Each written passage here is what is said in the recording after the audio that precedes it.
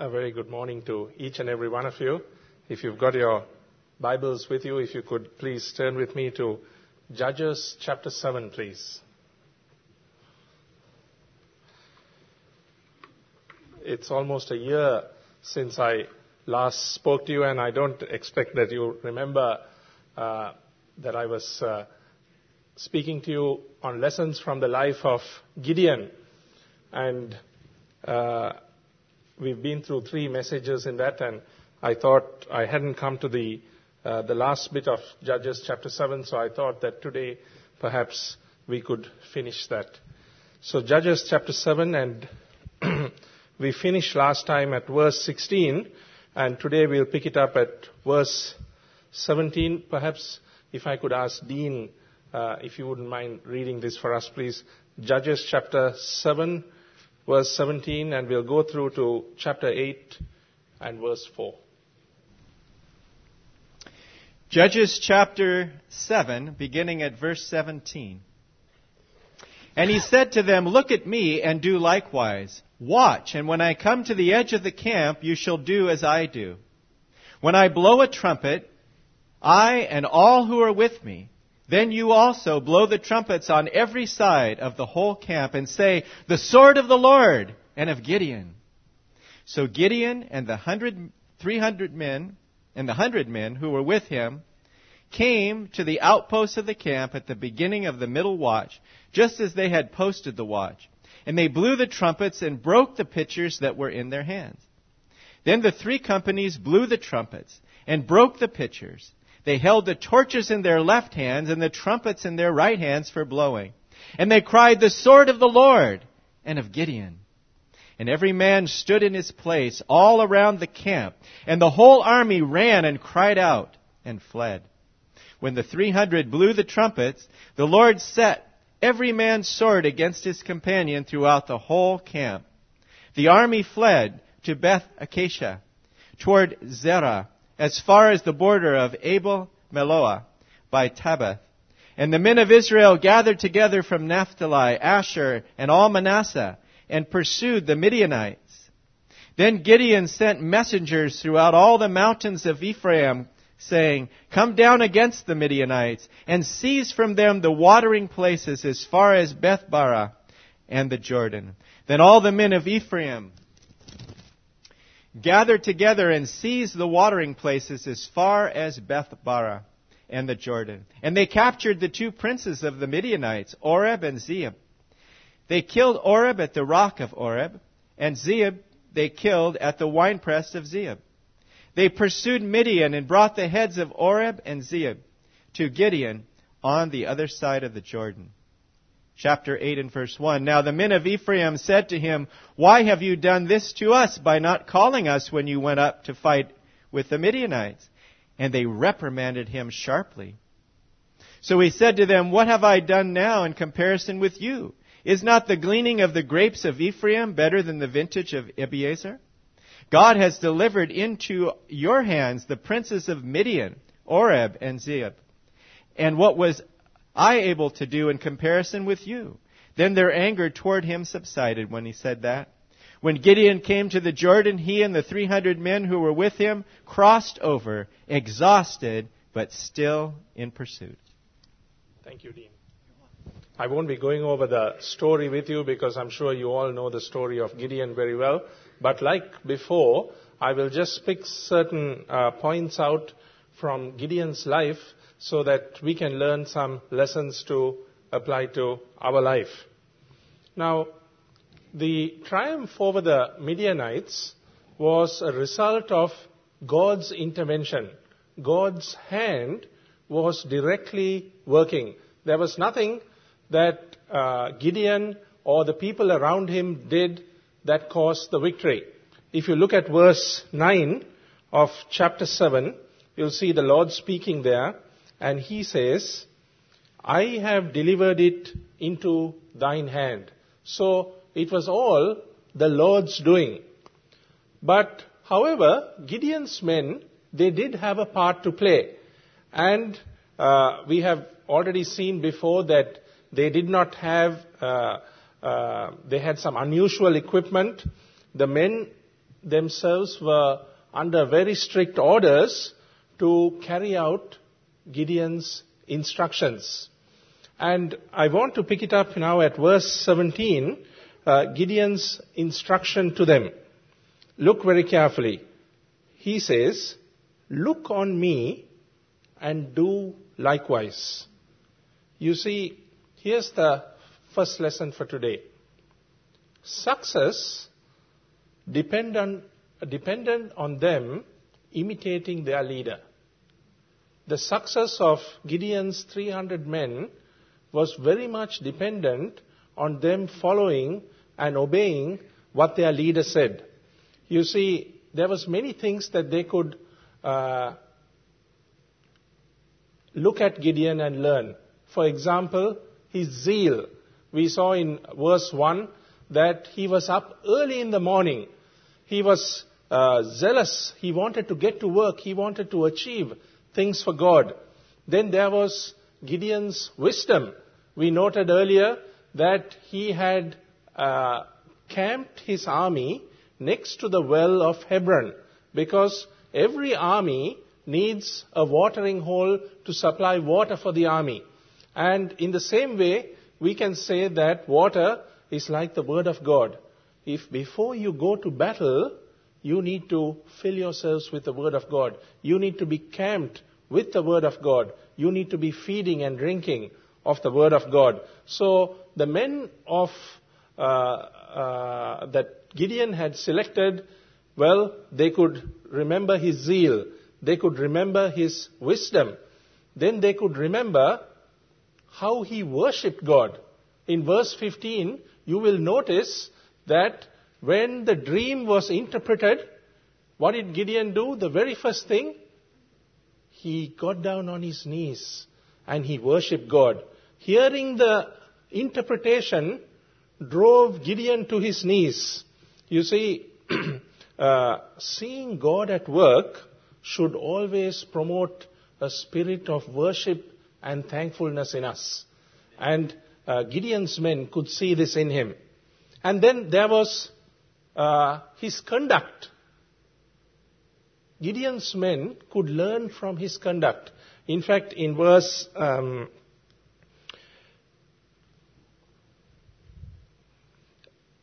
14, we see that the enemy knew Gideon by name. You see, because he was a godly man, he had godly conduct, and what that did is, it attracted the attention of others. The devil, he knows those who are a threat to him by name. Gideon's godly conduct was so well known that the enemy knew him by name. So you see, these are the things that Gideon's men needed to copy. His zeal, his wisdom, his worship, his conduct. If they imitated all these things, they would have success come into their life.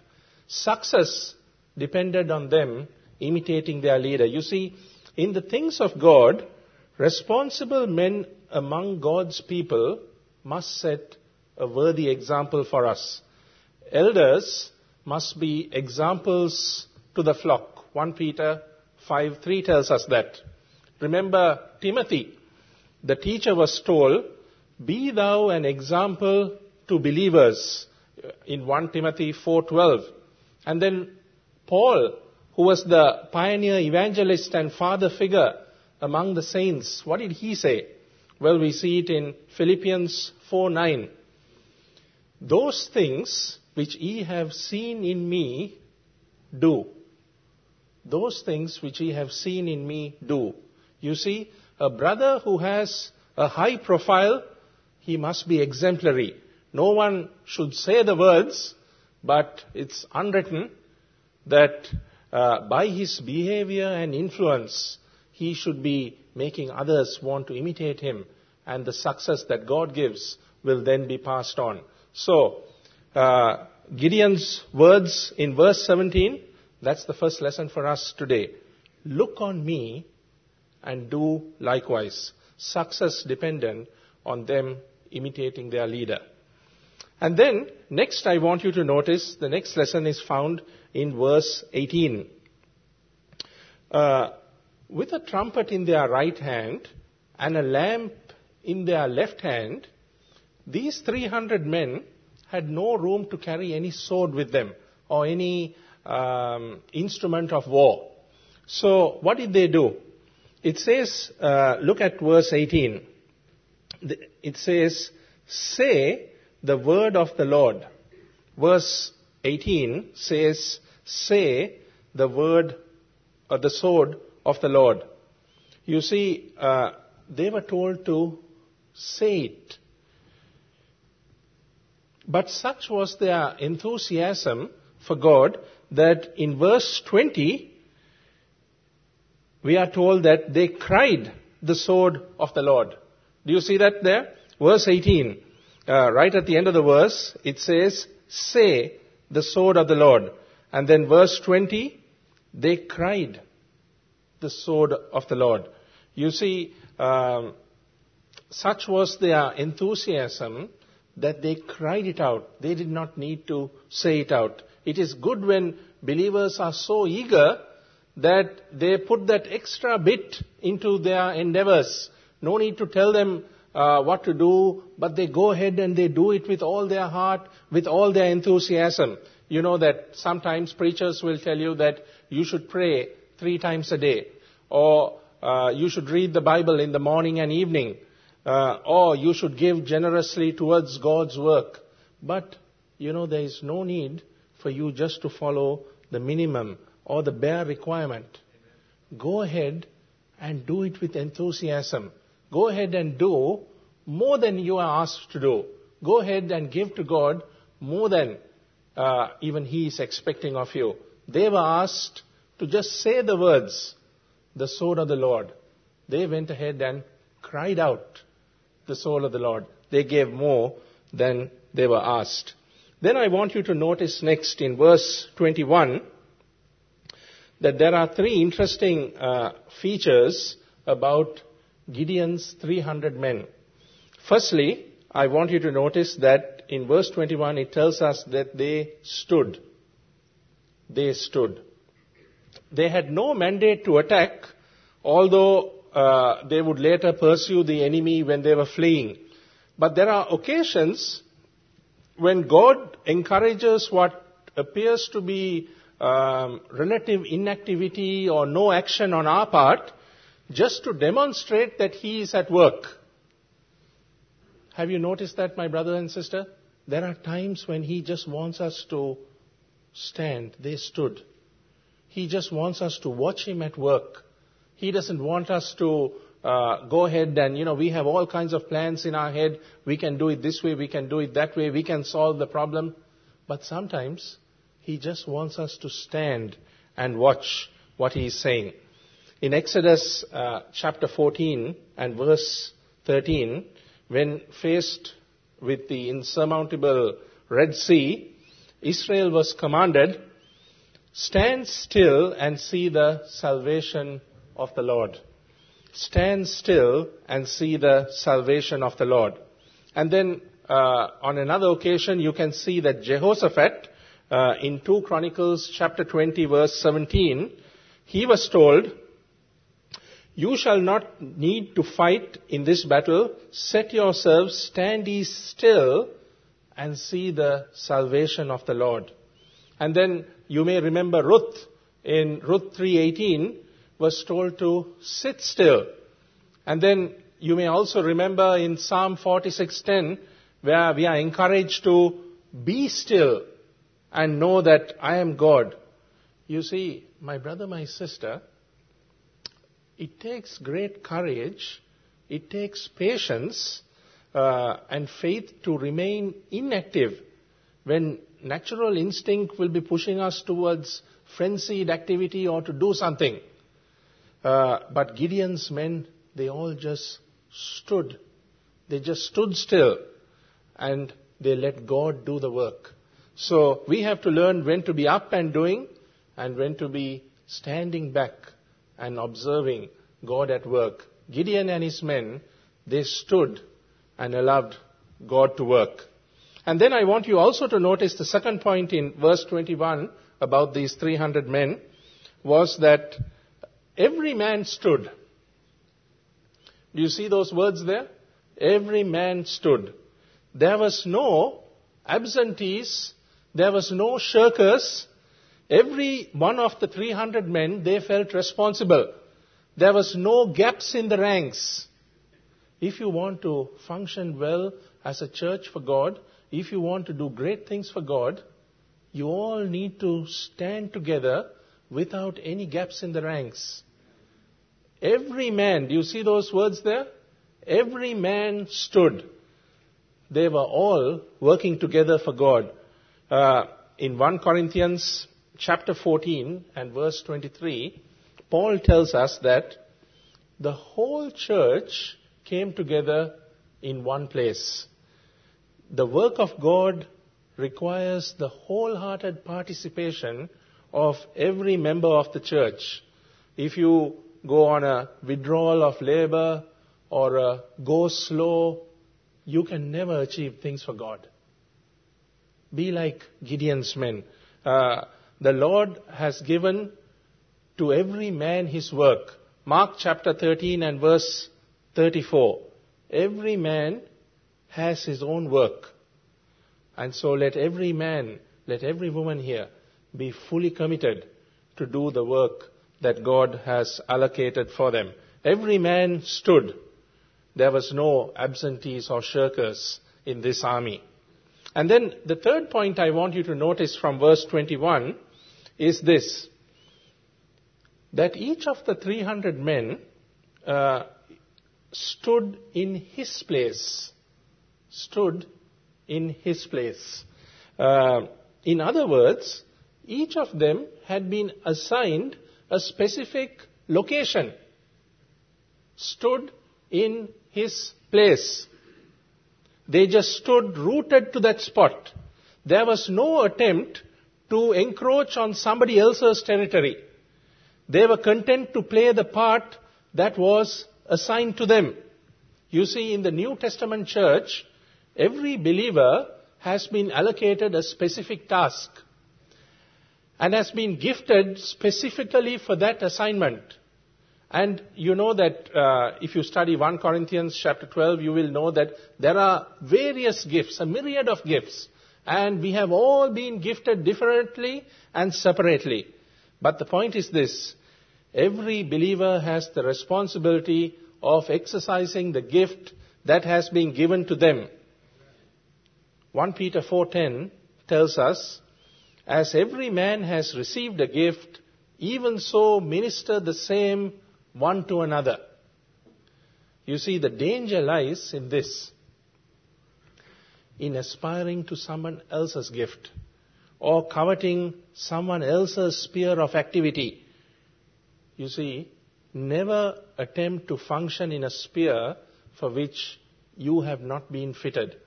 Like Gideon's men, stand in your own place, do your own work, exercise your own gift. So, those are the three key things that we see in verse 21, that they stood and watched God at work. Every man stood. There was no absentees or there was no shirkers. And then everyone stood in his place.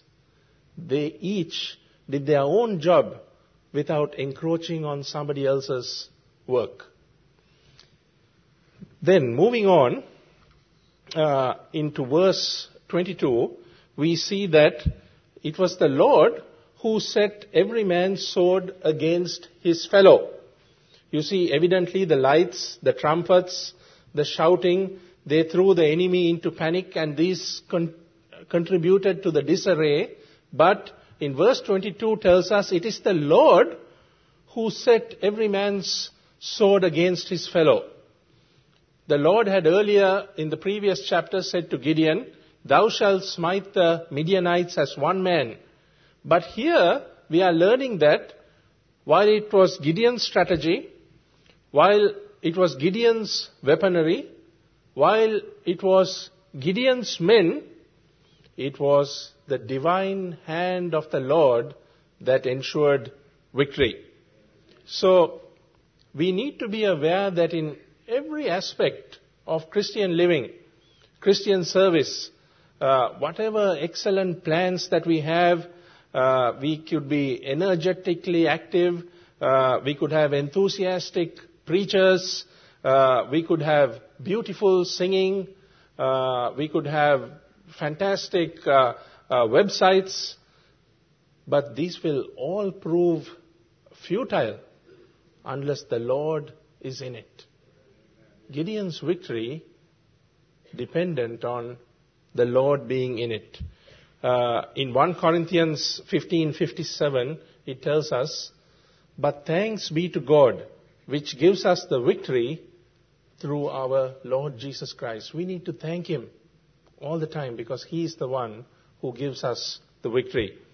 2 Corinthians 2:14 says, "Now thanks be unto God, which always causes us to triumph in Christ." It is God that uses us to bring victory in our lives. Whenever there is a great battle that we may have won, whenever we have achieved some great thing, whether it's in our family life, whether it's in our home life, whether it's in our working life, whatever sphere it is, let us be those that give thanks to God because He is the one who has brought victory into our life.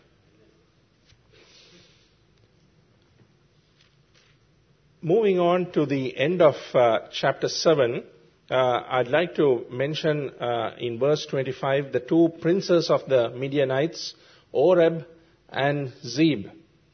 You see, with the Midianites in retreat, Gideon summoned reinforcements, and in particular, he called the Ephraimites to come and help, join the battle, head them off at the Jordan.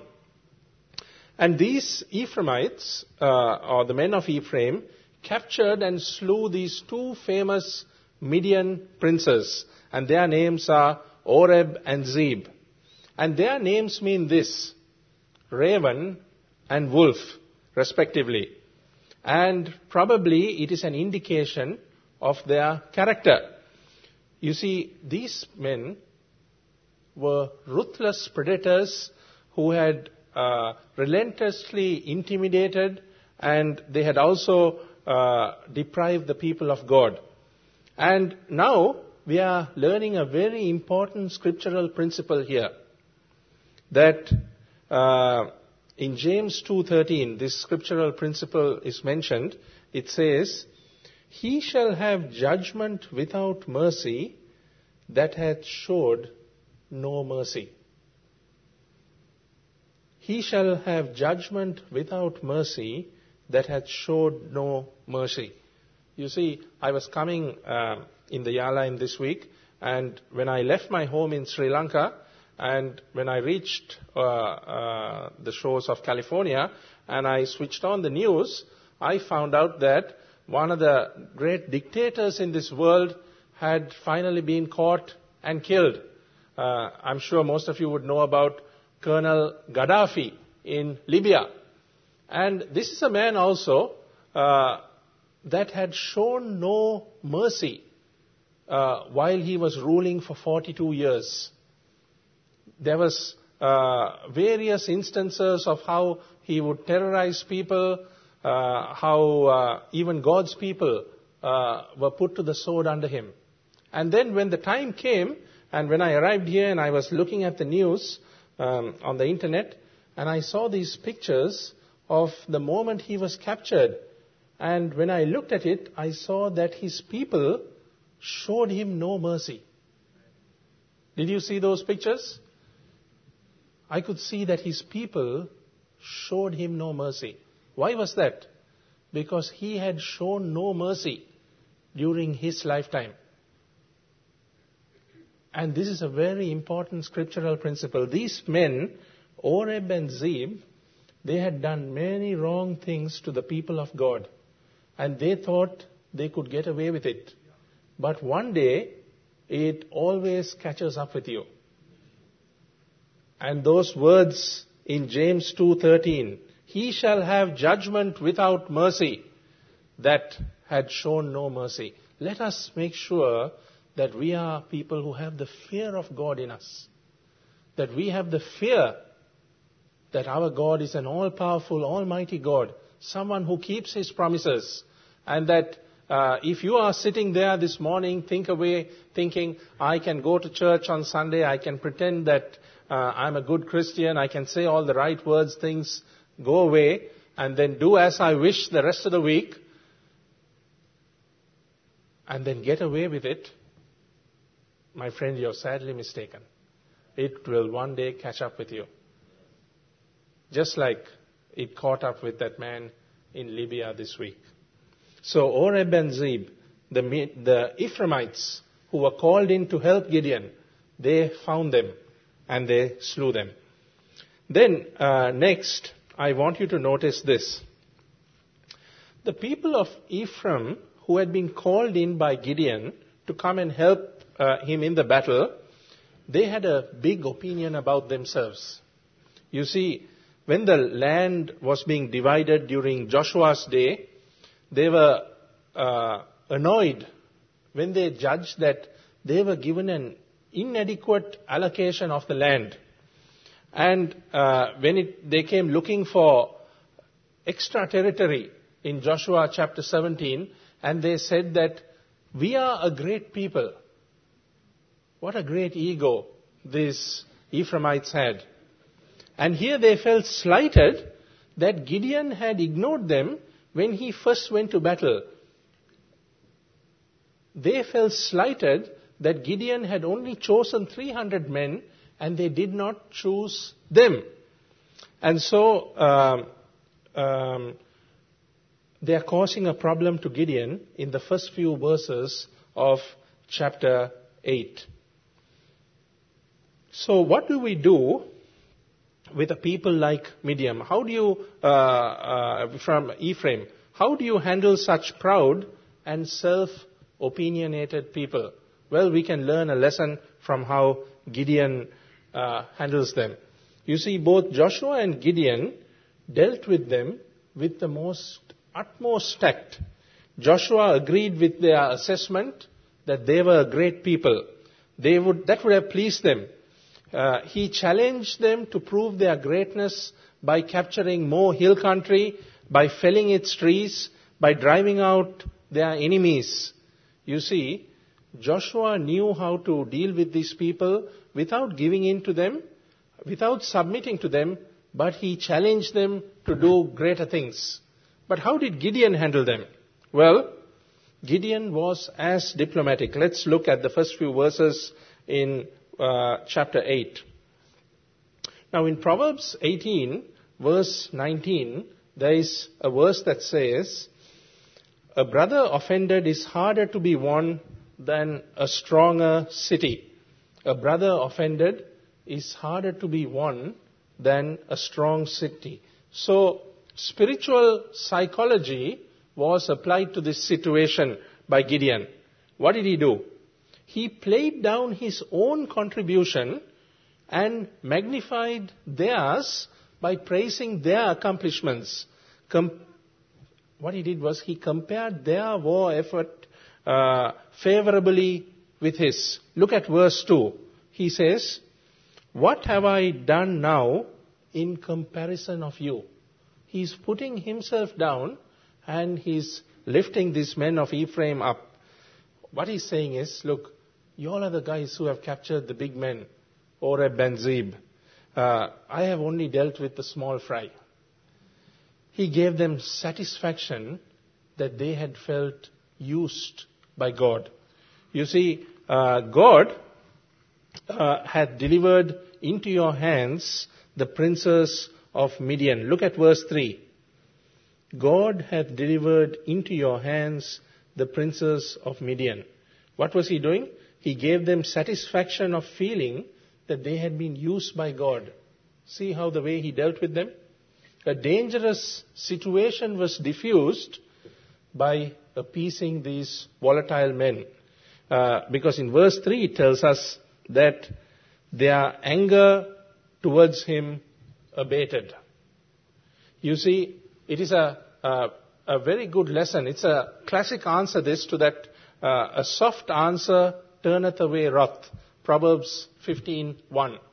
A soft answer turneth away wrath. And that is exactly what Gideon did here.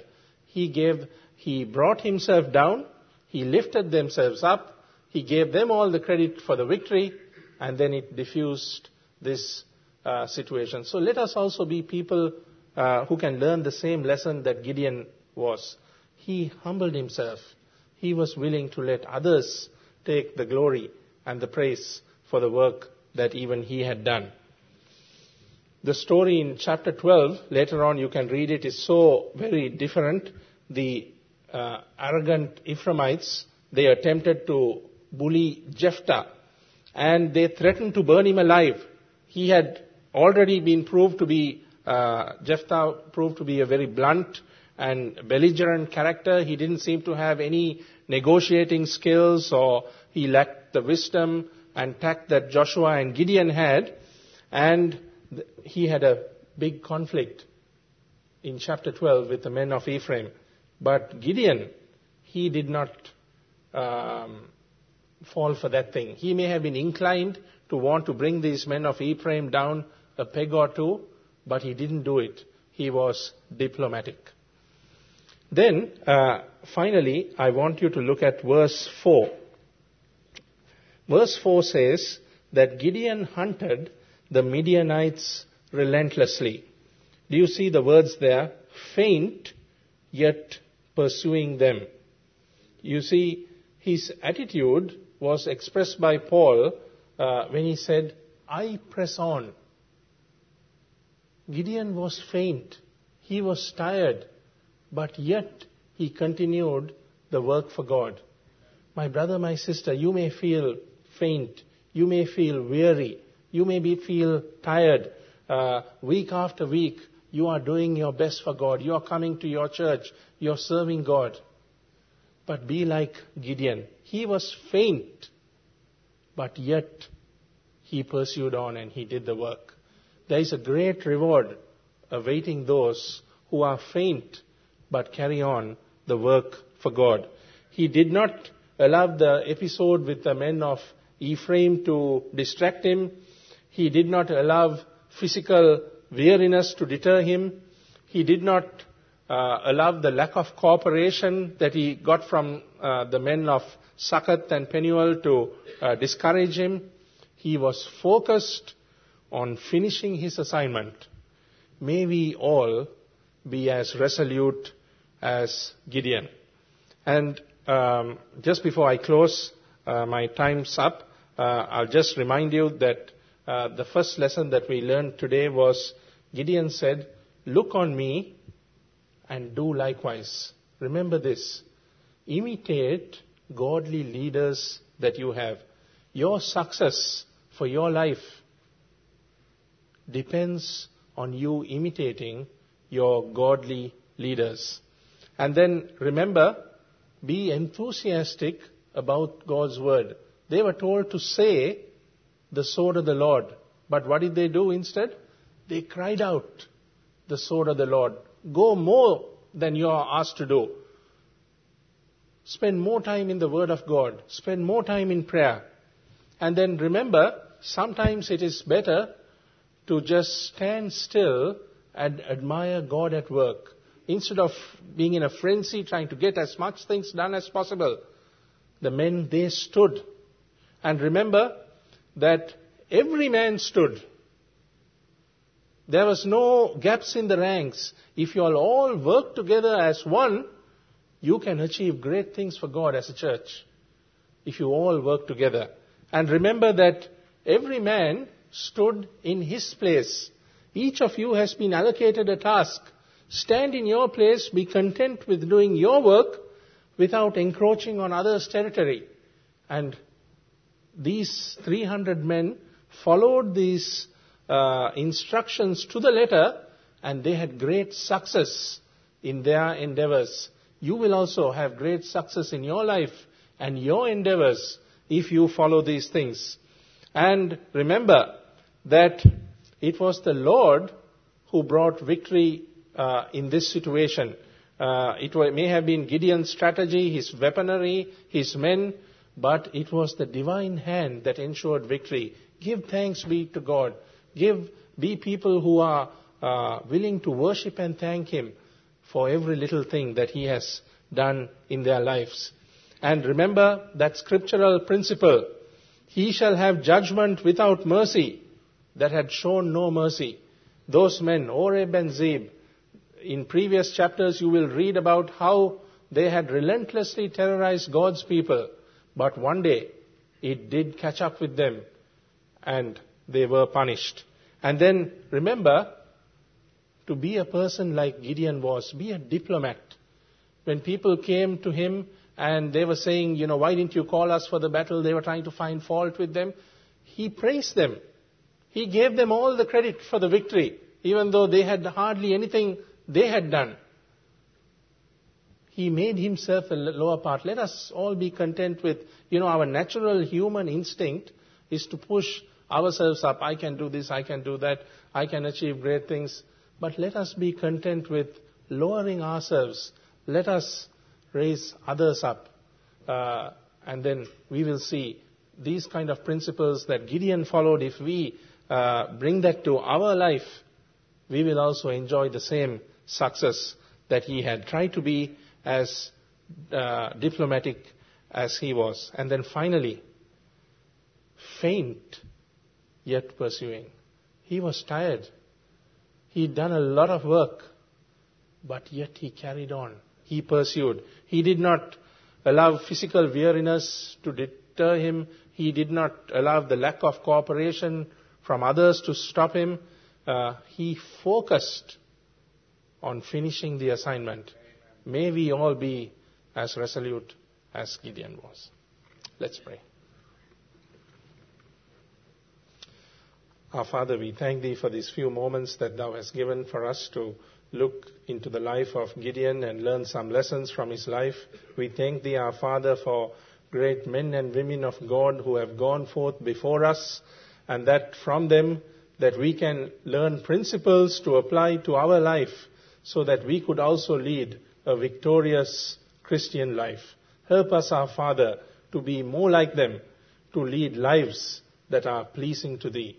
Part us now with Thy blessings. We ask this in the altogether lovely name, the name of Thy Son, the Lord Jesus Christ. Amen.